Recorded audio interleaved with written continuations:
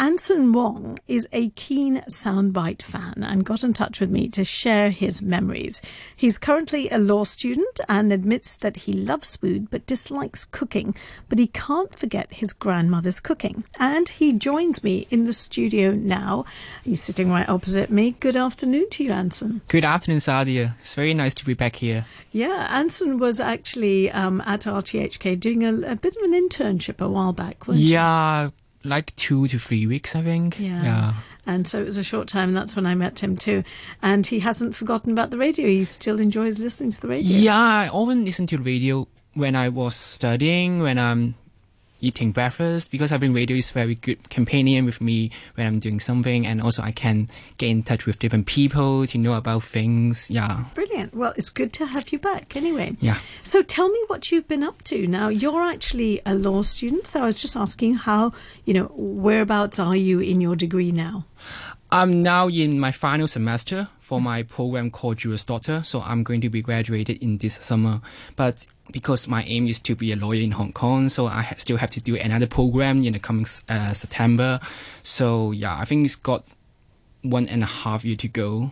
So that's not too long then. Not too long. I know it must feel like a long time. Yeah. But I'm sure it'll go by quickly. It's okay. Yeah, it's okay. So now tell me about your eating habits. You mentioned like that, as a student, I suppose you probably don't get a lot of time. You don't cook or anything like that. What are you eating every day? How is your eating habits at the moment?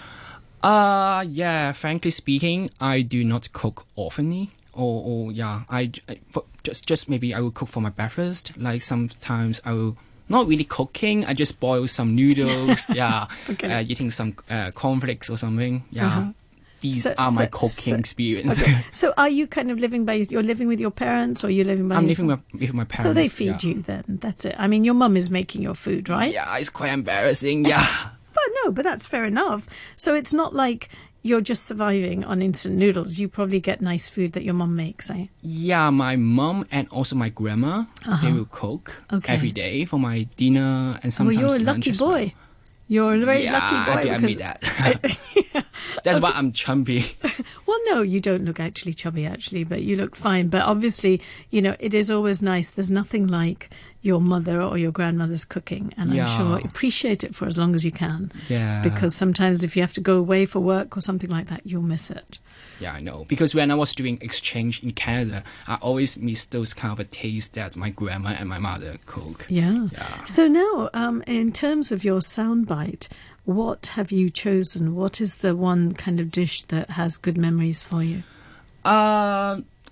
There's a variety of dishes or cuisines that I really enjoy or memorable, but I think the one that I would like to share today is something called a stuffed bitter melon. Stuffed bitter melon. Yeah. And people can go to my Facebook page. There is actually a very delicious picture of it on my Facebook page. So if you go to Sadia Osmani on Radio 3 RTHK, you can actually see his braised stuffed bitter melon in black bean sauce, I think it is. Yeah, black bean and some oyster sauce. So tell me, what is it about this particular dish that you like then? Maybe I can describe something about this dish first. If you see the pictures, actually, this is kind of a very traditional Chinese dish, but it's not that common in Hong Kong because it's kind of a Hakka style. And I'm a Hakka offspring, so this is a very unique dish. And inside the bitter melon, you can see the stuffing. It's the pork. Okay. Yes, the pork, and then you got some very savory sauce, trying to seek a balance between the bitterness of the melon and the pork or something. Yeah, it's very delicious. It looks really nice. Looks lovely. Yeah, but something interesting is that I was not enjoying eating this kind of a dish when I was young. Oh, that's interesting. Yeah, because I think I was like other child in Hong Kong. Maybe we are very reluctant to eat the vegetables or fruits, especially this bitter melon, because the bitterness is... It's a distinct taste. It's quite bitter, isn't it? That's right. The quiet taste is quite... Can I say bizarre? I don't know. Yeah, I suppose you can, as a child, certainly you can say it's bizarre that you think that, why would you want to eat something that's bitter? Yeah, exactly. Because my grandma, as I said, this is a kind of very traditional Hakka dish. So, and my grandmother is a kind of a Hakka lady. So, she oven cooked this dish, and she's the one who prepared lunchbox for me when I was in primary school. So she often put this dish in my lunchbox, and I didn't have a choice whether I'm going to eat it or not. So when I was young, I was always saying, why are you cooking this dish again? Why not sausages or or other stuff? Yeah. But when I've grown up, like now, I started appreciating the acquired taste. So when you got it in your lunchbox, did you actually eat it, or did you kind of give it away, or just chuck it or something, or did you eat it because you knew you had to eat it? You ate it because I'm kind of a foodie. I can't accept that I was starving or hungry in class. So eat it. Yeah, I still have to eat it. But sometimes I would eat the pork first because they are savory, and then try to eat and then just swallow the bitter melon. At last. Like medicine. Okay, so when do you think, I mean, at school, obviously, you were getting it in your lunchbox. When did you think the tables turned a little bit and, with respect to you started to like it or you acquired a taste for it? When do you think that happened? Wow, that's a very good question. I don't know. You don't know? Just suddenly, I realized that I do enjoy eating bitter melon. Yeah. Even when I Chinese restaurant, when I open the menu, sometimes I'll also search for bitter melon. Oh, right. Yeah, because I think bitter melon is quite distinctive with other vegetables like choy sum or other Chinese vegetables, because the bitterness is really, really, can I say remarkable? I don't know. I suppose it's just quite unique, isn't it? Yeah, very unique. Yeah. It's funny that because, the Chinese bitter melon, I've noticed that it isn't actually as bitter. Oh, really? As some, the Indian, there is kind of an Asian, South Asian, almost like an Indian bitter melon, which has almost like little dots, like speckles on it, like really it's quite. Not a seed. Yeah, it's a very sort of textured bitter melon, and it's almost pointed at each end. Okay. Like even this one, even the Chinese one, it has kind of all these grooves and things like that on it, doesn't it? Yeah. It's quite distinct to look at. Yeah, it's not smooth. And there is an Indian version which almost looks like somebody's had a really bad breakout of pimples or something. There's lots of little round dots on it. It's very textured, and it has quite big sort of bean things inside, seeds inside. But if you taste that one is incredibly bitter. It's much more bitter than the Chinese one. And again, I too didn't like it at all when my mum used to make it. And you had to kind of salt it for some time so that some of the bitterness went with the salt, and then you'd wash it a couple of times and then deep fry it and then put it into to meat or to lentils, things like that. But it's still bitter, and my mum used to put a little spoon of sugar, just a little bit, just to give it that slight taste in it. But I didn't like it at all as a child. And then at some point I started to really like it, and now I love it. So it's weird, isn't it? And also I know that now that the bitter melon is really, really nutritious to us. It's good for you. Yeah. It's supposed to be very good for your blood, cleans your blood or whatever. Exactly, I've heard. Yeah. I also heard that we can relieve the asthma or kind of other chronic diseases. It seems like everything that isn't particularly great or doesn't particularly taste good is probably good for you. Yeah, and in this day and age, we can call it as a super vegetables. Yeah, that's right. It is probably one of those. So then, so your grandmother kind of, is she still making this dish then for you? Yeah, I think she's now making this once a month, but especially in Chinese New Year, she will cook this because if you see the picture, like as the name suggests, stuffed bitter melon. So you got some stuffing inside the bitter melon. So do you scoop out some of it and then puts the meat inside? Yeah, I think so. Because I think in the middle of the bitter melon is still a seed or something that we are not you going scoop to that eat. out probably. So my grandma will use the spoon or use the knife to find some holes and then put some stuffing, the pork inside, marinated pork. So put inside the bitter melon. So in the Chinese New Year, in our culture, we will always say that something quite symbolic to eating this kind of a dish during the Chinese New Year, because you got a lot of stuffing, which maybe means that you are prosperity. Oh, right. And I suppose the bitterness had some meaning too. That's really good. So how about like with your friends and things, do people still quite happily order it on the menu and stuff? Bitter melon's not a problem for anyone? Yeah, this is very interesting observation that I have taken, is that not many Hong Kongers love eating bitter melon, I think. Because as we just said that the bitterness is quite unique. So not many people will get used to it. Yeah, it's an acquired taste, isn't it? It's okay with it. You have to. But maybe I was trained to eat bitter melon since I was young, so... Well, that is, I mean, without a doubt, that is one of the things that gets children to eat, in that you have to, whatever is on their plate, I've always done that with my children, that look, no matter what it is, you have to eat it. You have to try it. Yeah. And, okay, you may not eat it all, but you have to always try. You mustn't just look at something and decide that, oh, it doesn't look nice, I'm not going to eat it. Or somebody says it's not nice, so I'm not going to eat it. But that's good. That's good training that you got. Okay.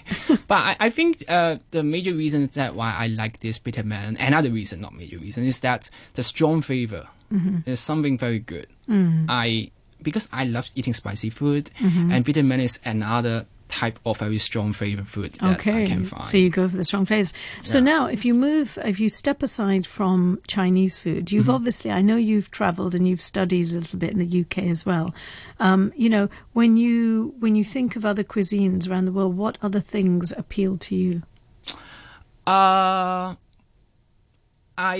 appeal to tons of dishes and you cuisines. like quite a few things. Carbonara, maybe Italian pizza, etc., etc. Okay. But just in these few days, I am missing the Japanese food, the ramen.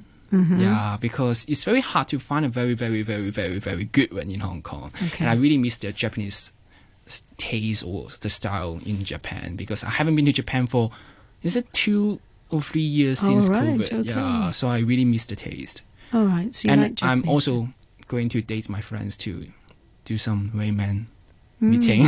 Yeah. Well, you can try. I mean, like sometimes maybe it's a good opportunity to actually try and experiment and cook some of these things. How about Korean food? Have you tried? Is there anything that you like about Korean food? Recently, I like eating the Korean sushi.